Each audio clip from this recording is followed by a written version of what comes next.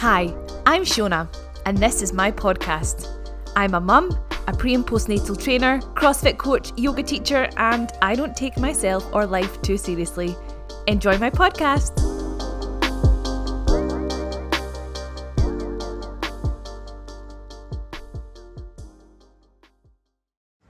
Hello, welcome to another episode of the Shona Strong podcast. It's another walking episode, just as a huge Emirates plane is passing overhead. Wow, I live directly underneath a flight path, and when I first moved into my house I was like, oh shit. You know, when that's a really hard thing to it just so happened that when we viewed the house no planes passed overhead, but now that I live there, we have planes pass very close overhead, maybe once every 15 minutes.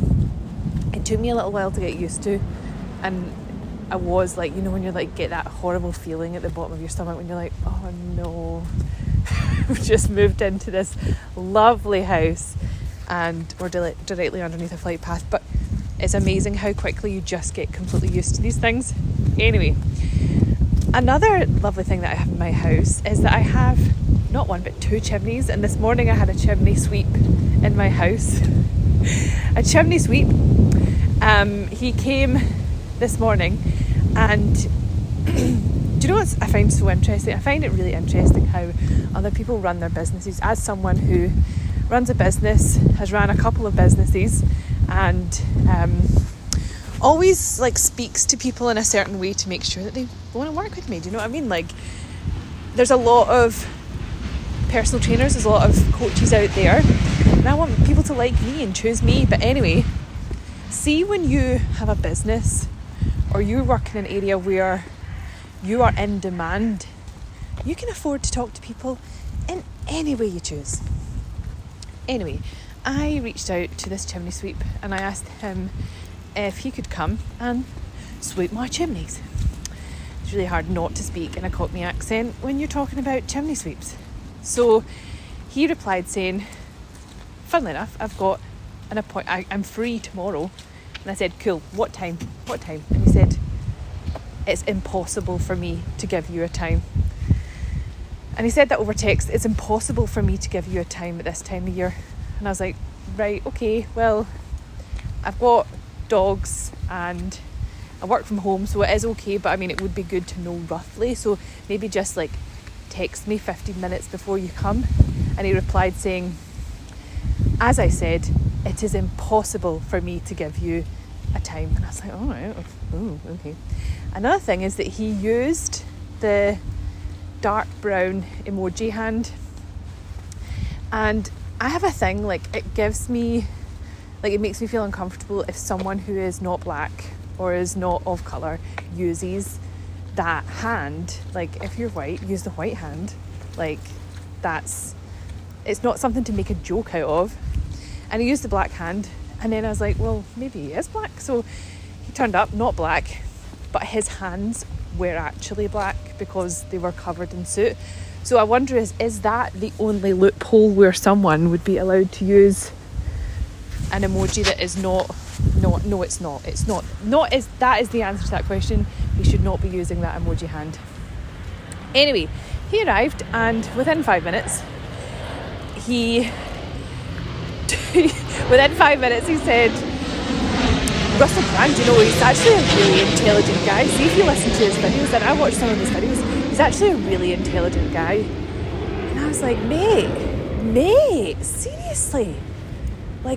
Know your audience. I am one of the worst people to say that to, but I'm busy and I can't need to get on with things, and I would really like you to sweep my chimneys. And I did have that a little bit of a kind of, oh, maybe I should tell him to leave. I don't know, should I tell him to leave? Should I tell him that he's not, we're not vibing, but then he is just the chimney sweep?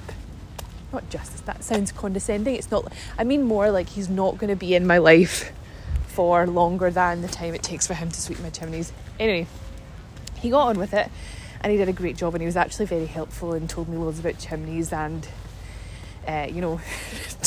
taught me how to use my fireplace, and gave me some advice and blah, blah, blah, blah, blah. That was actually really helpful. But,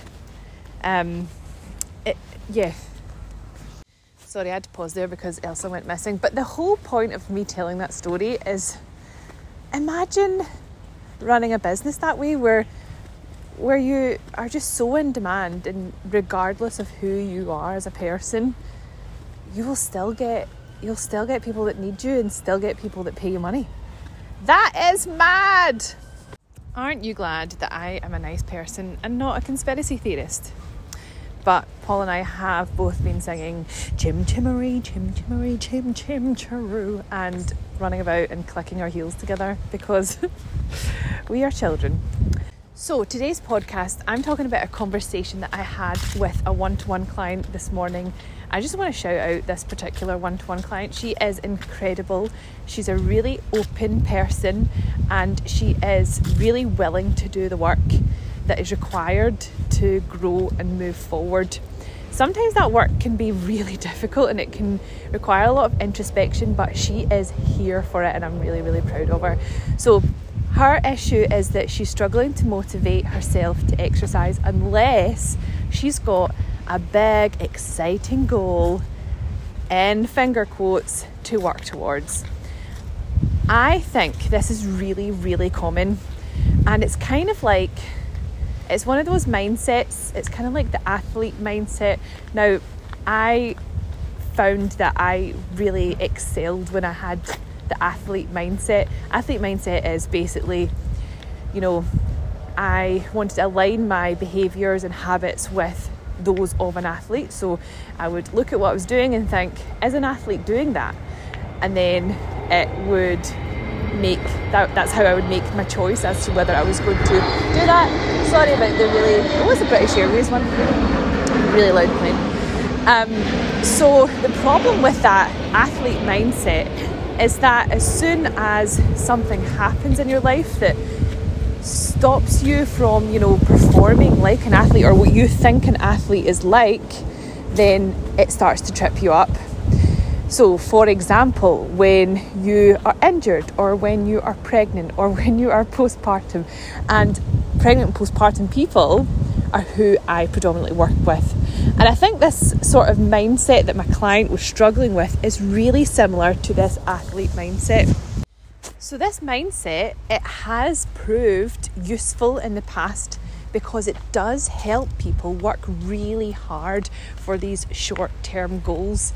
But then once the goal has been achieved and you're back to just, living normal life, how do you then motivate yourself to keep turning up and be consistent and exercise and make that part of your normal day-to-day life? So what me and my client are working on now is making the mindset shift from being someone who is only motivated to exercise when they have a big, exciting goal to someone who is consistent and turns up no matter how they are feeling. I had a really interesting chat with one of my clients on mums. So she is a financial advisor and she is really, really passionate about what she does, which I love. But she loves finding the parallels between what I do and what she does. And she had this great analogy that we were talking about. So she has a really small baby and she is motivating herself to turn up and exercise. And sometimes it can feel really frustrating when you are postpartum and you're tired, you are not feeling very energetic, and maybe the session that you have doesn't feel that effective, you didn't really lift that heavy, you didn't really run that far. She likens it to a pension contribution. Pensions might be something that make you yawn, right? But pensions are so important. Every single person needs to have a pension. And how she relates it to a pension is that regardless of how big or small the contribution to your pension is, you are still making a contribution. So even if you pay in £1, that's still adding to your pension. If you pay in £250, obviously you're adding in a lot more, but the interest keeps adding, it keeps building, your pension keeps getting bigger.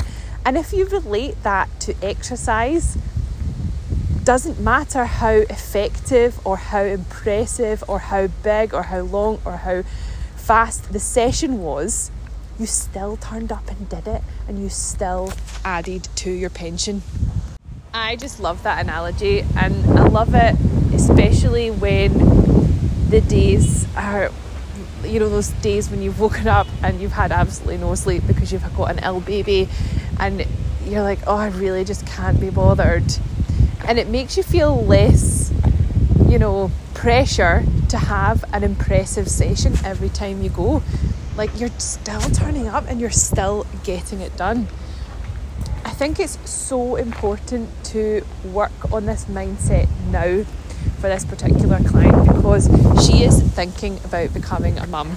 And when I see most people find this mindset trips them up is when they become pregnant, because most people that I'm working with are people who are really into fitness. It's a huge part of their life and they love having big exciting goals. And then they become pregnant and suddenly those big exciting goals aren't things that you can work towards anymore. And even lifting as heavy as you can, or running as fast as you can, or just, you know, focusing on performance becomes kind of irrelevant. And so it's the mindset shift that we can work on before we get to that stage is going to be invaluable for this person. And trust me, having been pregnant before and having gone through that mindset, because as I said, I was someone who subscribed to an athlete mindset, I found the shift came during pregnancy. And in order for me to keep enjoying training, because I loved training throughout pregnancy, it required work on that mindset. And do you know what? That mindset has set me up for postpartum, and actually set me up for any part of my life when I can't have a big goal because I don't have the time, or I don't have the capacity, or maybe as we get older we maybe don't have the energy and we don't have the ability to have these big goals, but we're still going to keep turning up and be consistent. Just before I recorded this podcast, I was telling Paul about the conversation, and I said to Paul, how do you motivate yourself to go to the gym 4 times a week like you do, like you've done for years? And he said, I don't. He doesn't need to motivate himself. And actually, thinking about it, neither do I. And that's because we've both worked on the fact that maybe in the past we've had athlete mindsets, we've relied on big exciting goals and really put an emphasis on output and performance. If you're listening to this and you think that any of it resonates with you, I'm talking to you, I'm inside your head, then send me a message, contact me. I would really, really love to help. Have a wonderful day. Bye.